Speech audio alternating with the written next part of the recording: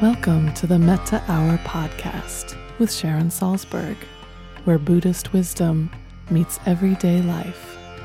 This podcast is brought to you by the Be Here Now Network.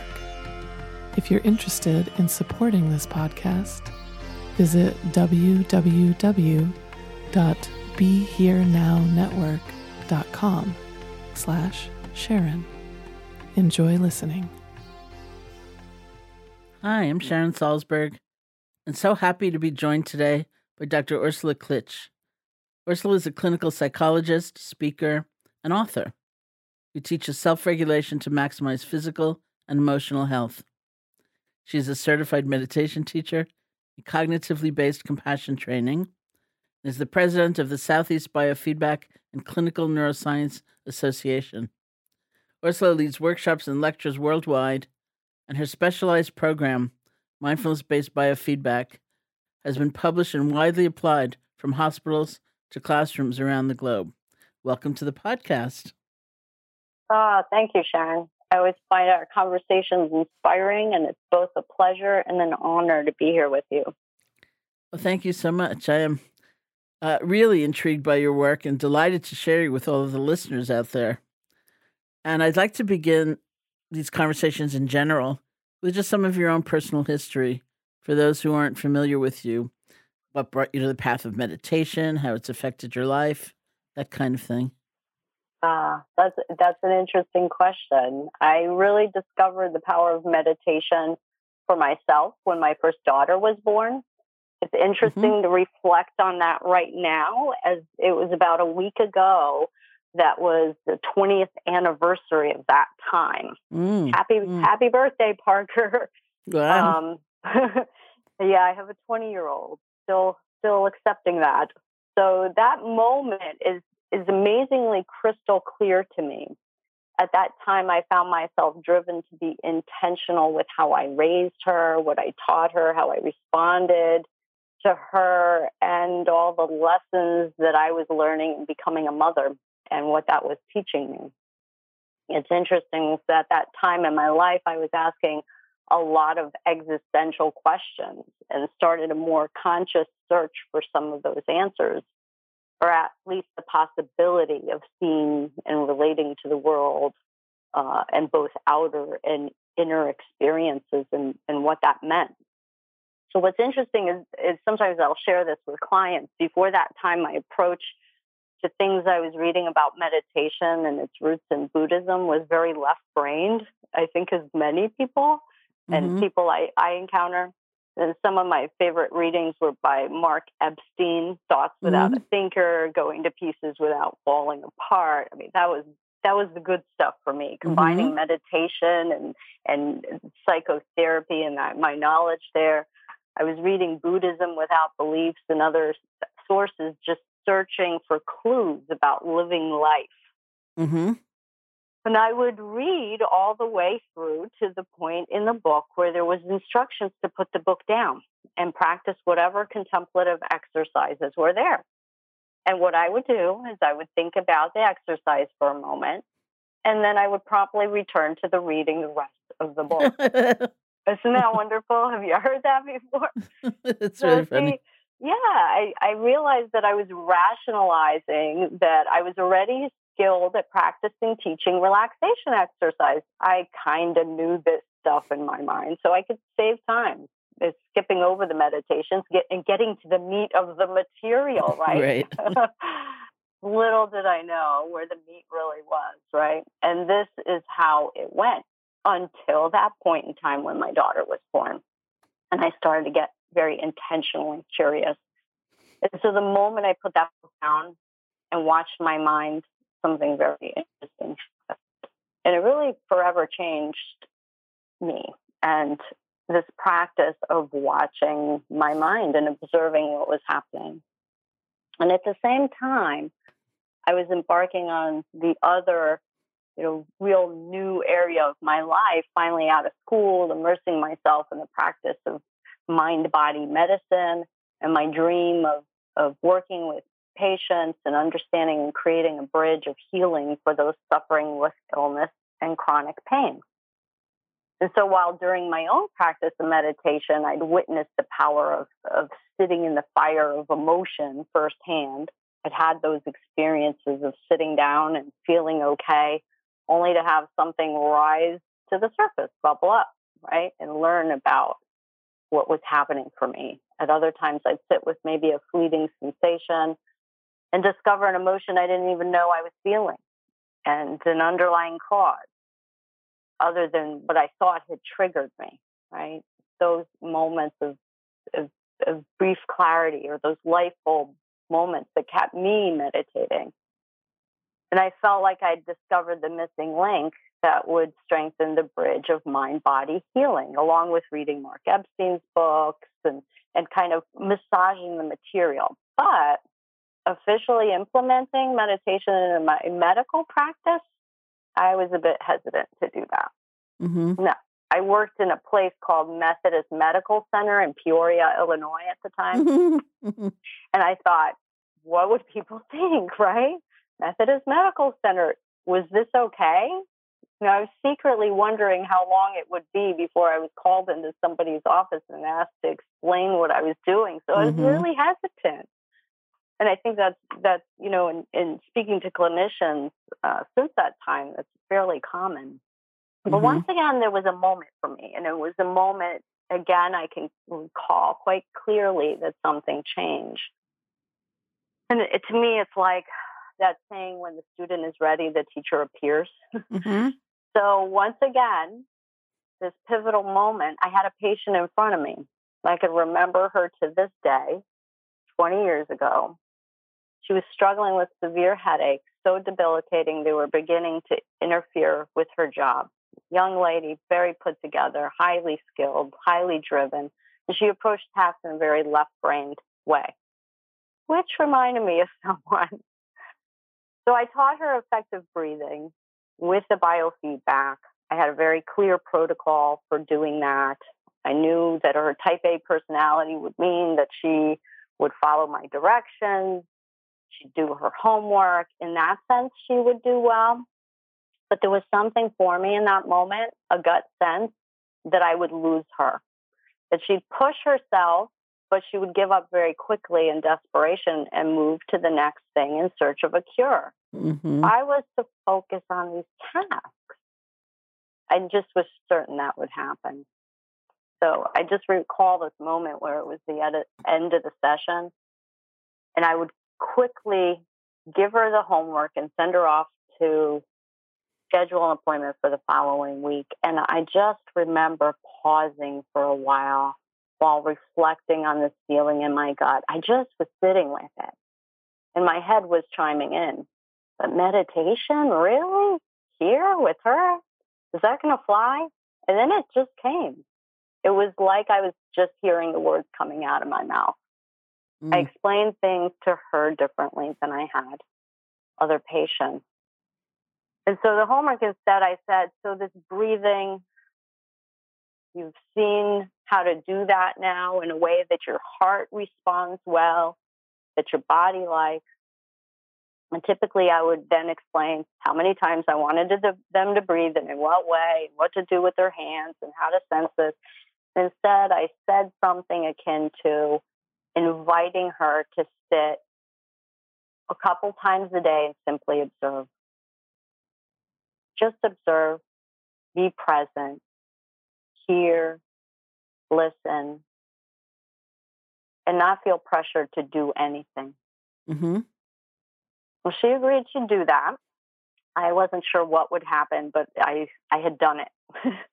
Wasn't very formal meditation, mindfulness technique, but along those lines of mindfulness. And when she returned, it was like a transformation. She was different immediately before the words came out of her mouth. She described what she happened quickly. She was super excited. Even her voice sounded different. She described sitting with her cat. She put the cat on her lap. She was describing the petting of the cat, the hearing the cat purr, the smelling, the touching, the pause, the peace, and that her mind was still. And she would start to notice, as we talked about this, she would start to notice some of the thoughts she had, and she was just letting them go and not paying attention to them. Mm. And I thought, bingo. It's almost like something magical happened, and she had this window into meditation. And so really that's when it began. I started to trickle mindfulness meditation into much of my work. That's fabulous. I want to ask you because, you can describe your work as helping those dealing with physical pain with the tools of compassion, mindfulness, and biofeedback. So I'm very curious about the biofeedback component of that, which is so much less familiar to me than the others. Absolutely. Absolutely. So, for years, like in this example, I taught stress management using relaxation techniques for kids and adults. Mm-hmm. We all have ideas of relaxation techniques such as visualization or maybe progressive muscle techniques. The idea is to let go of muscles, let go of your mind, maybe take yourself somewhere else. And especially for dealing with physical health issues and pain, I could not imagine doing this without some form of biofeedback. So biofeedback really is the first powerful tool I had to teach people awareness. And in biofeedback, we are teaching people to become aware of what's happening in their bodies. It's both a process that we're teaching them, and it's a technique. So we hook people up to sensors. We hook people up to muscle tension and teach them to become aware of the muscle use and see how they're tensing some muscles, but yet underusing others. I found that they could talk all day about how to decrease tension with me that I could clearly see them holding, but until they experienced it as tension, nothing changed. Mm-hmm. I have people say, well, I'm not tense. This is pain. It's my surgery. It's my accident. I'm not tense. I'm sick. And the same thing was happening with other symptoms of stress, like sweaty hands or cold Mm-hmm. hands. Time and time again, people would tell me my hands are cold because I have poor circulation or it's cold outside.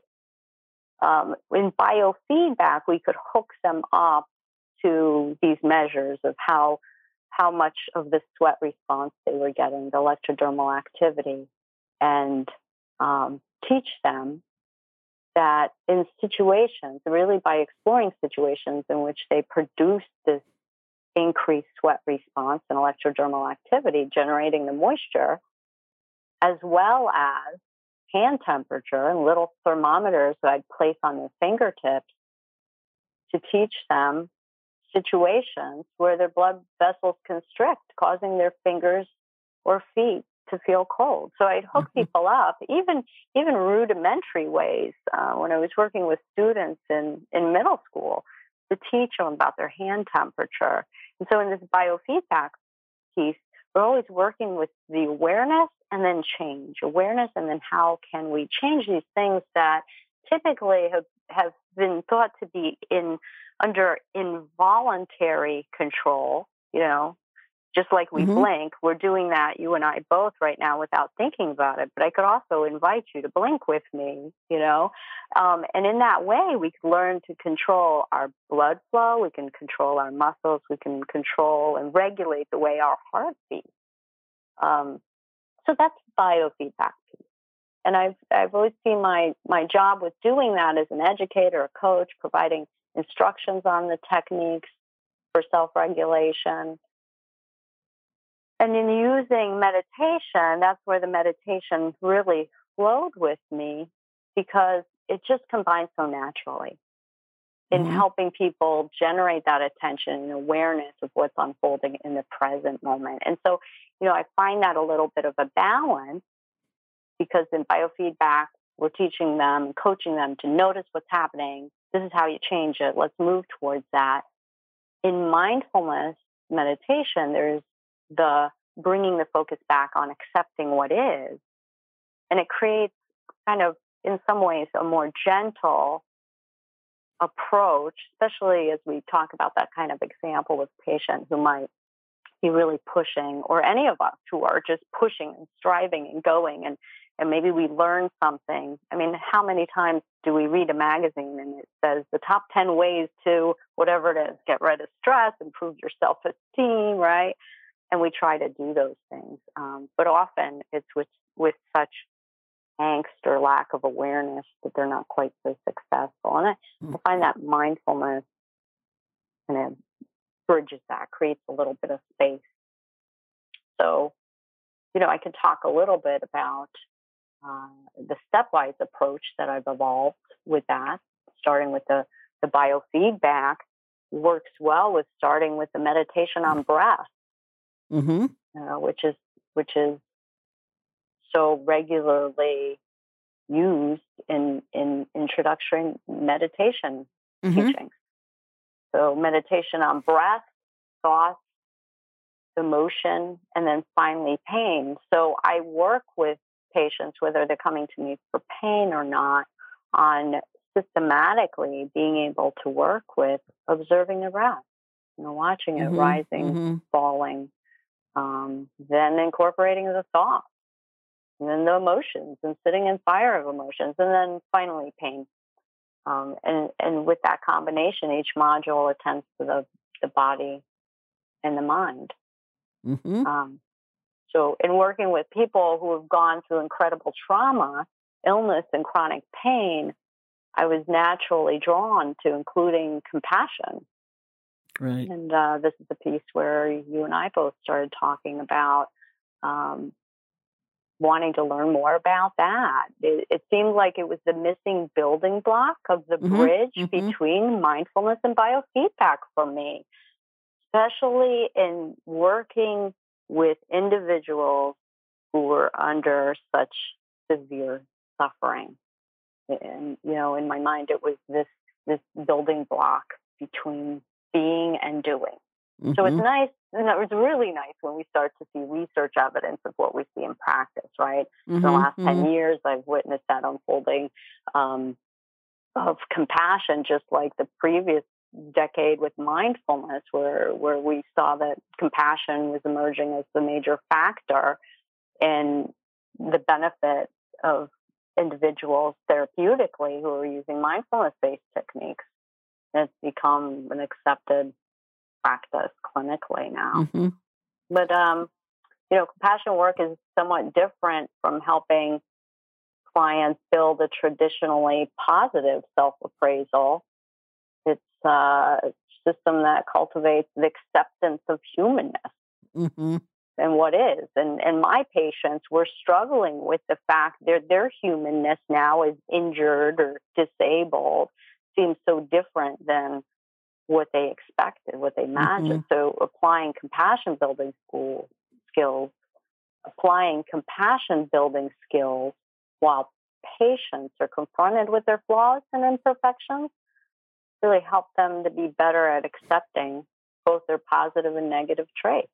So it's a nice recipe with the overlap of biofeedback, mindfulness, and compassion. I'm finding that people are welcoming of that piece. That's great. There are a couple of questions I'd love to ask you. One is, as we teach meditation anchored in the Buddhist tradition, the tools for working with physical pain are often considered a template for working with emotional pain.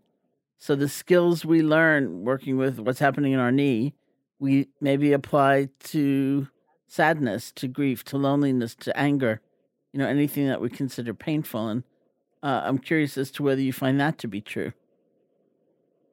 Yes, absolutely.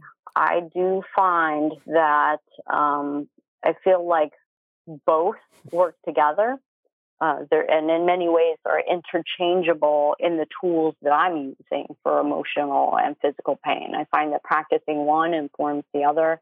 And specifically when working with someone for the purpose of managing pain that is often chronic and intense, I lead up to that pain. People want to jump right in. I have pain, let's work with it. How do I treat my pain with meditation? And we start by backing up a little and starting with that breath, and then we work towards thoughts, and then emotions. And I feel like that piece of working with emotions, starting with those that are a small flicker and moving towards sitting in the fire of emotion, I find this helps prime them for when we're dealing with the pain physically. And would your suggestion be to apply some of the same tools to looking at the emotional pain in a certain way and treating it a certain way as you would with the physical pain? Absolutely. I think, moderating the intensity of which we stay with the emotional pain, for example, allowing it to come and go, working up with. When I work with physical pain, I really encourage people we start with sensation versus pain. And I encourage them to start with some sensation that feels normal in their body. Many people with intense chronic illness have trouble even finding some part of their body that feels normal or okay. And we try to start with that and then maybe move to an itch or a twitch or some ache. And similarly with emotion, I always, especially if I'm teaching a seminar, I always say, please try not to pick your biggest, fear, emotion, trauma to work with today. Let's start somewhere else. So that's one of the main ways. And I created a course as part of this app, the 10% Happier app, about working with pain, because so many people were asking for it, and it seemed so significant. And just people looking for tools and looking for resources in that realm. And between my own experience and my experience teaching, and then my experience with the app, which sort of looked very specifically at the issues of pain, it was really interesting just to see how some common patterns seem to emerge for a lot of people, like the pattern of anticipation. We experience pain, it goes away. We can't actually let it go that easily. Yeah. Because we start flipping into what's it going to feel like tomorrow, what's it going to feel like next week, patterns of isolation, like it's only me who has ever suffered thus, or this will last forever, which we actually don't know at this point in time. And there's so many things, it's hard enough. Pain is very, very hard to be with. I think I would feel I was being glib if I said anything else. It can be very, very hard, and yet we also have the habit of sometimes making it so much worse just by how we're relating to it. Absolutely. And Sharon, I find, and you may find this as well when you're teaching a group, a seminar, is that somehow if we start talking about this as a group with others, there's this common humanity and this universality to this, that it becomes easier to sort of accept that notion and talk about the notion that we may contribute to it or make it worse, right? That's a hard thing. And that's part of where, my group work for meditation evolved, because it's one thing to be able to, kind of talk as a group about these common tendencies or flaws. It's another thing to sit in front of someone and suggest that maybe you're making your pain worse. And of course we don't say it that way, but it will always feel that way. And something about being able to all laugh about the way we do this can help. But, I go back to, actually it was there was one of the workshops you taught was at Kripalu many years ago. And I recall specifically in that workshop, during that time, I had taken some of the most wonderful yoga classes I'd ever participated in Kripalu. And one was in the morning, and it was this incredible, gentle, restorative yoga. And I thought, oh my gosh, if I could pay anybody to do something, it would be to come into my room every morning and guide me through the process of waking up. This was like a waking up, gentle yoga, blankets on the ground, and we just basically kept stretching these cat stretches. But at one point, I got into this space with my arm as I was stretching it, and I had a sharp twinge. I had a pain. Now, I didn't have any pain problems in that area or anything like that, so this was just something that happened serendipitously. But what was the response? The response was very immediately to pull back from that pain. immediately to draw back and stop what I was doing. And then I took a breath as part of my practice. Just automatically it came. And then I watched my mind, and I laughed to myself because I said, oh, this is the piece that I teach patients. It's this fear of moving and kinesiophobia. And so with pain, that's so quickly learned. We have a pain, we want to pull back, we want it to stop. And this, process of meditation is going into that a bit. Mm-hmm. So interesting. I think about, in more recent experiences I've had with physical pain, and how I would hear, as one does, forever, like, oh, I got addicted because I had a physical injury and the pain meds were given to me and it was available and it was such a relief. And I used to wonder about that statement all the time. And then I had some amazing bout of pain and I thought, oh, that's how it happens. I myself don't do that. I don't take things stronger than, an Advil or something. But, I could see so easily how it happens because you feel so helpless, and here's some relief, and you don't know how you'll ever replicate that relief without it. And, we're just not given many tools. Absolutely. And I think it is, like tools. I, like you, have a kind of an experience. I always we try to apply this then to the work we do with people, right? And so I found myself in ER having a gallbladder issue. Very quickly, they threw in an IV and something, oxycodone or something in that. And I was having a pretty severe pain, and they would come check, but they wouldn't come check very often. And I learned very quickly that when they were there, I better report my high-level pain because they may not show up for a while.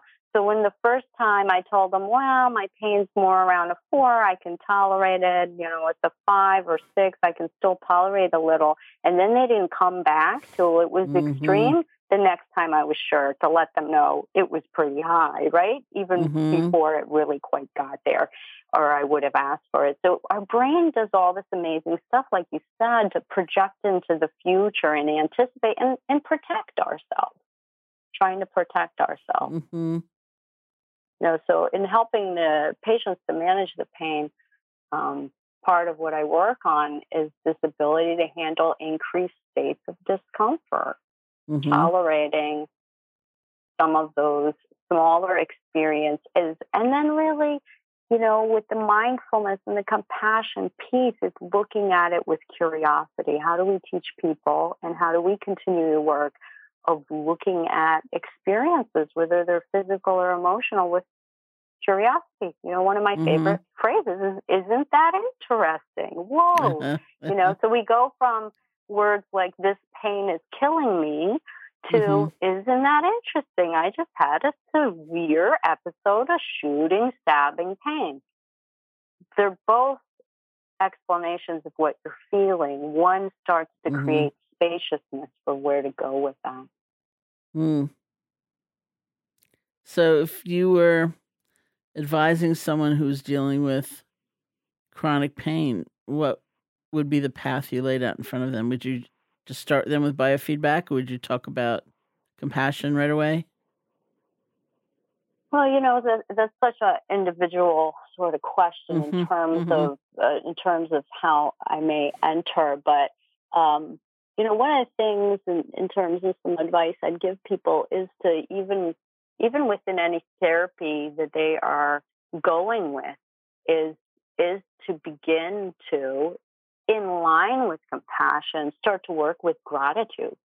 This idea of gratitude, and so many times when I mention gratitude, people jump to the statement that, I feel grateful for this, this, and this. I am grateful I have a good family, and I'm grateful I have a job, or those things. But that kind of logical left-brain gratitude is very different from embodying a sense of gratitude, which, is related to compassion. Is this, what am I grateful for in the moment? What is something that is good right now? And in some ways, I sometimes refer to the compassion work that I do as a tough love compassion. It's not, people sometimes are afraid that, being compassionate is just patting ourselves on the back. It's okay, whatever we do. Mm-hmm. But it's, the idea is like have compassion for the fact that, yes, we're struggling. Yes, this is difficult. This is painful. And I'm also not good at it, or I'm imperfect, or all those things. But let's move forward. And one of the ways that I find moving forward and can create some space around pain is to start to notice even the small things that are good, that are pleasant, that are happening within the moment. And what I mean is even those things that are happening during difficulty. If you've been suffering deeply, it's a momentous task, right? It's one thing to say, okay, I appreciate the nice day at the beach or this meal that someone cooked for me, and that's good. But if we can also appreciate something, like I had a patient that I was working with this on, she began to explain that in this moment of laying on the table in the OR during this preparation for this procedure that she was waiting on for several months, in which she had endured difficult things and had to come off of her medications for the previous 2 weeks and was dealing with extraordinary pain. And she was told that she couldn't undergo the procedure because of something they had found really on the table right there. And she described to me this moment in which she started to feel this well of tension and emotion and frustration. And quickly, it was almost like she snapped into a different state. And what she said has happened is she began to take a breath and feel this warm blanket that the nurse had given to her, and how another nurse was holding her and patting her on the shoulder, and how the doctor had taken extra time with her to explain what had happened. And just this whole scenario of where she was able to begin to feel like the world and that space was supporting her. And that's the place of gratitude that can help us, gratitude and compassion. She had compassion for herself in going through that. Yeah, she acknowledged it was difficult, but also compassion for what was happening around her. One of the things I found that surprised me in the course of meditation training and dealing with pain was the advice to titrate awareness of the pain, like not just to stay in the hardest place at all times, which is kind of what you're describing. Even, my Burmese meditation teacher, Sadhu Pandita, who was a very demanding, intense kind of teacher, when he was asked, how long should I pay attention to physical pain before I move my attention to something that's easier? I thought, given his personality, he was going to say, you should be with the pain until you fall over. And to my surprise, he said, don't do that. He said, don't be with it for that long. Be with it, turn your attention to something that's easier. You can go back to the pain, perhaps, and turn your attention to something that's easier. So in meditation, that might mean listening to sound or feeling a more comforting sense somewhere else in your body, something like that, or doing loving kindness. And he said, it's not wrong to be with the pain and be with the pain and be with the pain, but you'll likely get exhausted. So why not try to build in balance all along the way, at least to the best of your ability? So you're with the pain, you're with something else, and you come back. It's not a sign of needing remedial work or doing it wrong. That's how it's meant to be done, with that kind of balance. Absolutely. I think, I come to something that I have heard and learned personally as well. And it's this idea that life is going to give you situations. You don't have to delve into them further than your comfort level.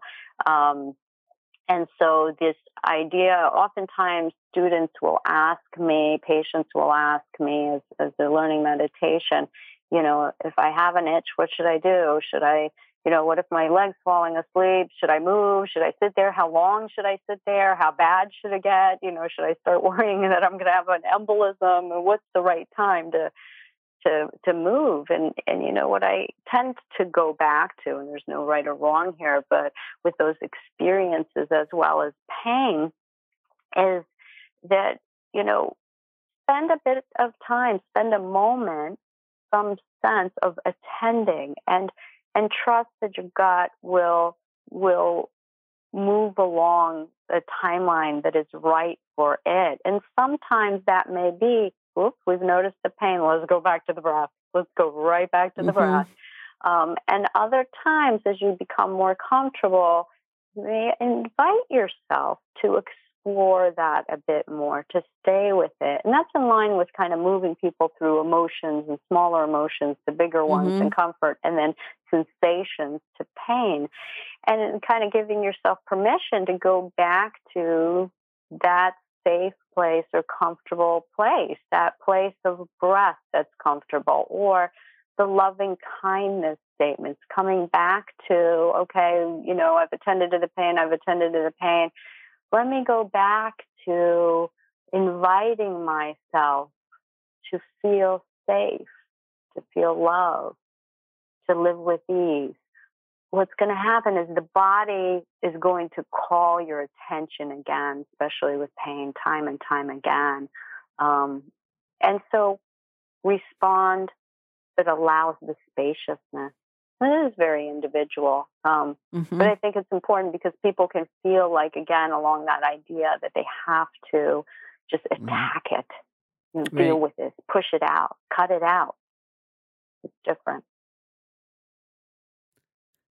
And inevitably, I'm sure, in the course of treatment, you come in close contact with family members and partners and close friends of those who are suffering. And I'm wondering about that relationship. And do you kind of advise them? Do you try to help them see a way through with their friend or whoever it is, and to be a little different than that attacking mode? Yeah, absolutely. This brings me back right to the roots of compassion, right? When we're interconnected, when another human being suffers, we join them when we feel compassion. And I think Tanya Singer did the work when we're looking at empathy, even. The empathy of pain empathy of pain does relate to areas of the brain when somebody else is having pain, but it's not the same exact area. So if we can feel a level of compassion there, compassion is not only the awareness and a joining with them, but a desire to alleviate it. Paul Gilbert said that. And yet there's still limits to what we can do for others. And that's where self-compassion becomes important. That's been described as bearing witness to one's pain and responding to those imperfections with kindness and understanding. Christopher Germer said that. You've said that. So, my advice for individuals when they have a loved one or even come across somebody with pain, chronic pain or illness, complex illness in their life, both physically and emotionally, is to also get some help or support because you're also dealing with difficulty as much as the other person is, but in a different way. Yeah, very much so. And I'm also curious, as you know, of course, probably far better than I, the early research in meditation was so much emphasizing mindfulness, and it was easy to understand why, because when John Kabat-Zinn, for example, formulated mindfulness-based stress reduction, in itself, it's a program, it's replicable, doesn't change much between providers, and so it was a wonderful means of doing some research, since everyone was basically doing the same thing in the same order. And these days, it seems to me, I'm not a scientist, and I'm looking from some distance, that compassion research has kind of caught on fire, and that many more people seem to be involved with it and engaged with it. Yeah, I do think so. It's interesting because in presenting the mindfulness and compassion work to the biofeedback societies, among other places, one of the things that I did is I pulled up a slide of how many studies, in the whatever last decade had the word mindfulness, and we looked at periods of time. We looked at each year in the growth chart. And then I pulled that up for compassion. And while the numbers started quite low, there is a definite trend, and has been for the last decade. So many studies are coming out that even within, because I know that there's a little bit, there can be question for people about, okay, the moment we find something that works, we want to know what works better and when to apply it, right?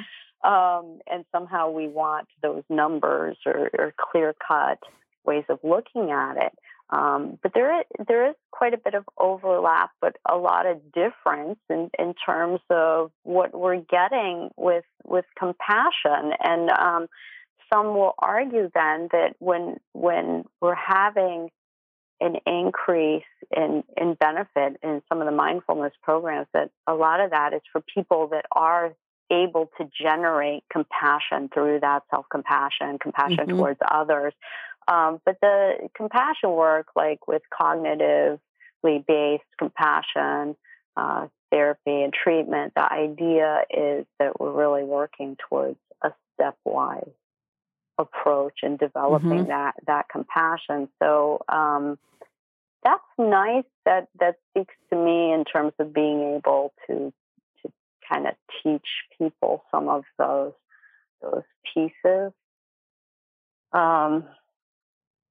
In terms of studies on compassion and mindfulness, one of the studies that has stuck with me is one where it showed that increase in self-compassion reduced the connection and correlation between cognitive reactivity and depression.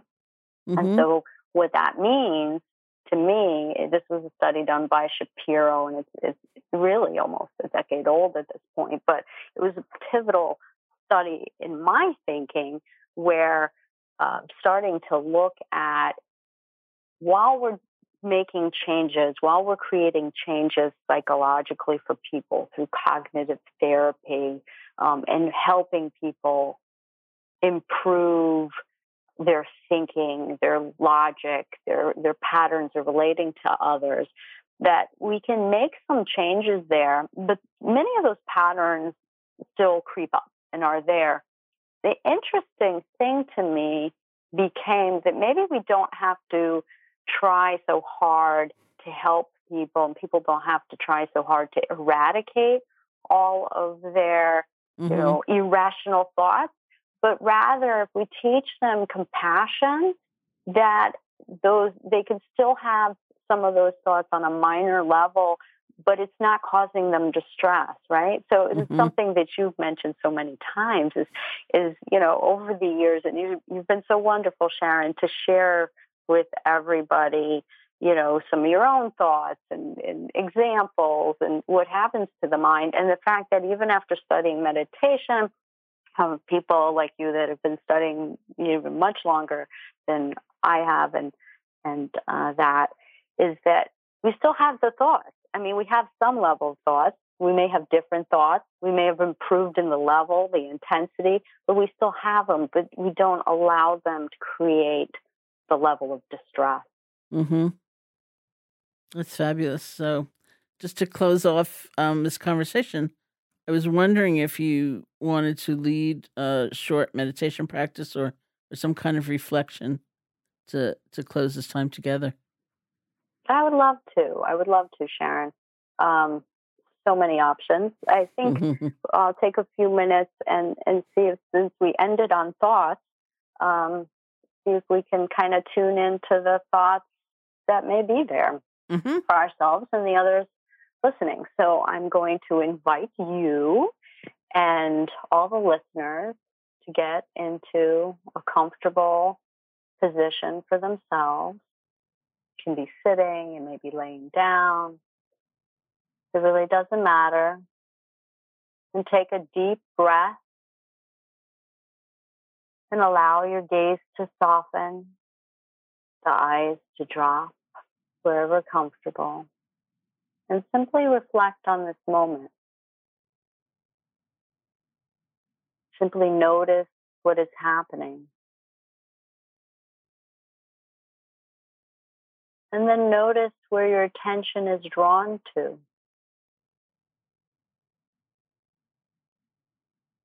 Did you focus on the outside world, sounds, smells, people off in the distance, perhaps the temperature of the room?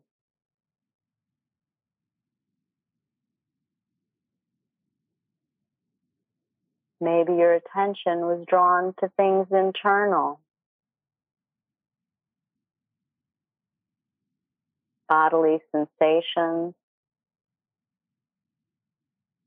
perhaps even discomfort, physically or emotionally. Perhaps you notice thoughts.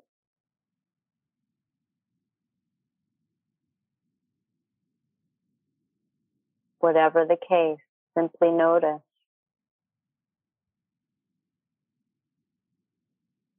Without judgment, simply notice.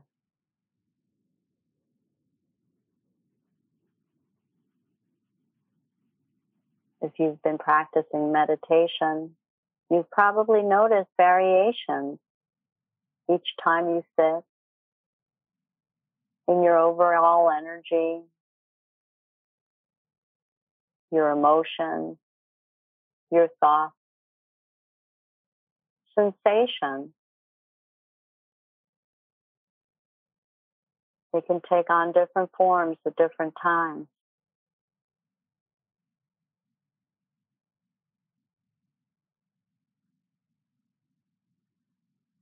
Regardless of the differences, you may have already begun to notice patterns in your way of thinking.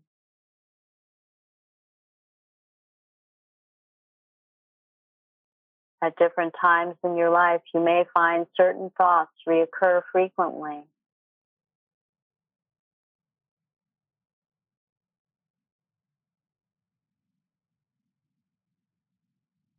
That's okay. At different points in time in your life, you're mastering unique tasks,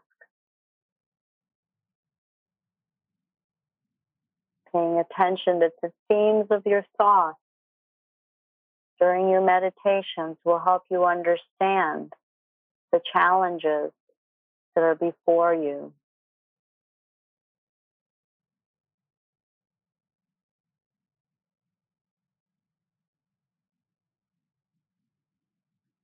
Certain thoughts will draw your attention over and over.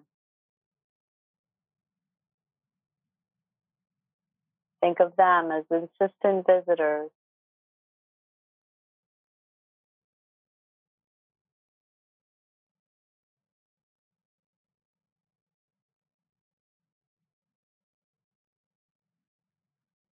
You may find that these visitors will continue to come calling if you push them away.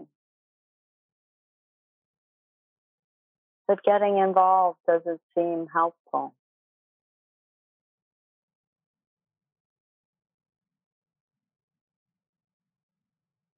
For now, instead of doing either, allow yourself to notice the visitor and create a name for it.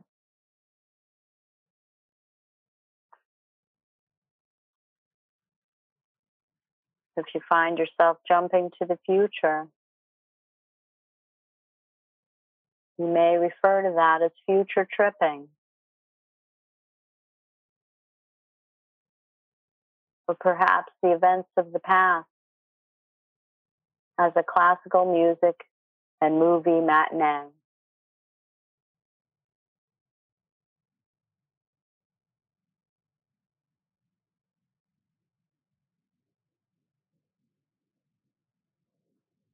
If you find yourself judging, you may call up the name Judge Judy.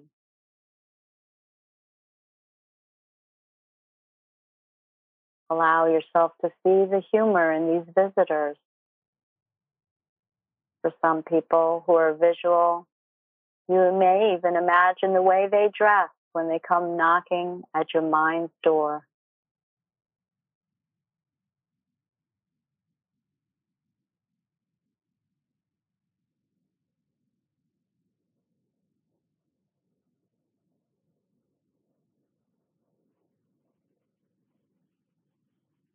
Naming the thoughts can help you in a number of ways.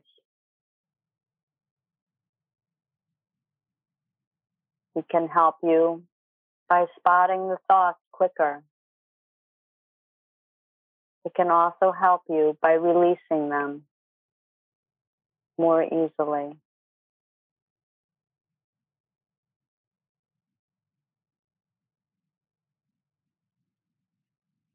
It's like having a bus pick up all of the people going to the same place on one route and drive them away, rather than having to call a cab each time someone has to go somewhere. You can allow yourself to release all future tripping thoughts.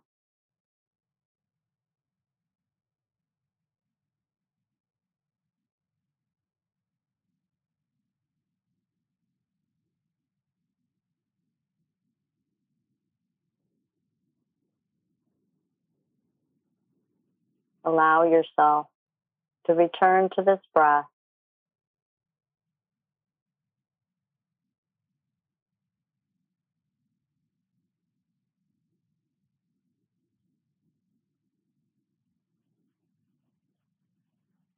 Allow yourself to make note of the rise and falling of your breath in your belly.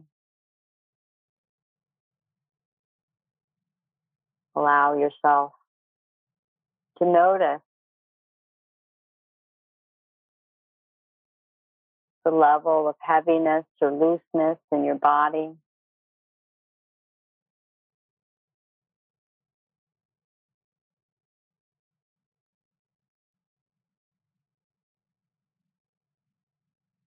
And allow yourself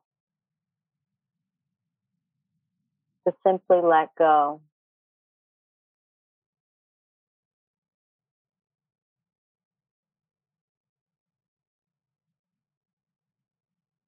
As you come to a close and get ready to come back to the room, allow yourself to notice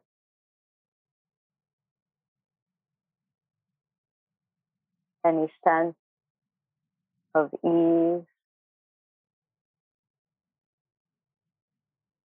In fact, I invite you to reflect in your mind and to open to the invitation for yourself to live with ease. As with all healing, finding the balance in changing yourself while being respectful of the needs of your body and mind. Each time you sit, your experience may be different, but the process of allowing yourself to notice and observe will be the same. I invite you to remember that any time throughout the day, you may return to the sensations of this moment, to this experience, simply by dropping your eyes, taking a breath, saying to yourself, may I feel safe.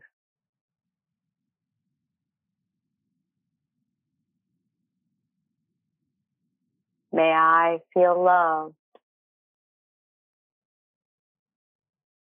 And may I live with ease in my body and mind.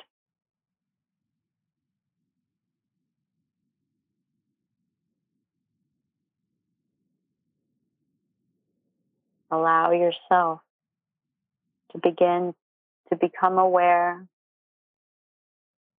of the room around you.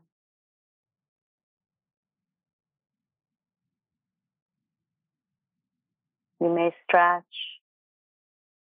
You may feel renewed, refreshed, better than you felt before.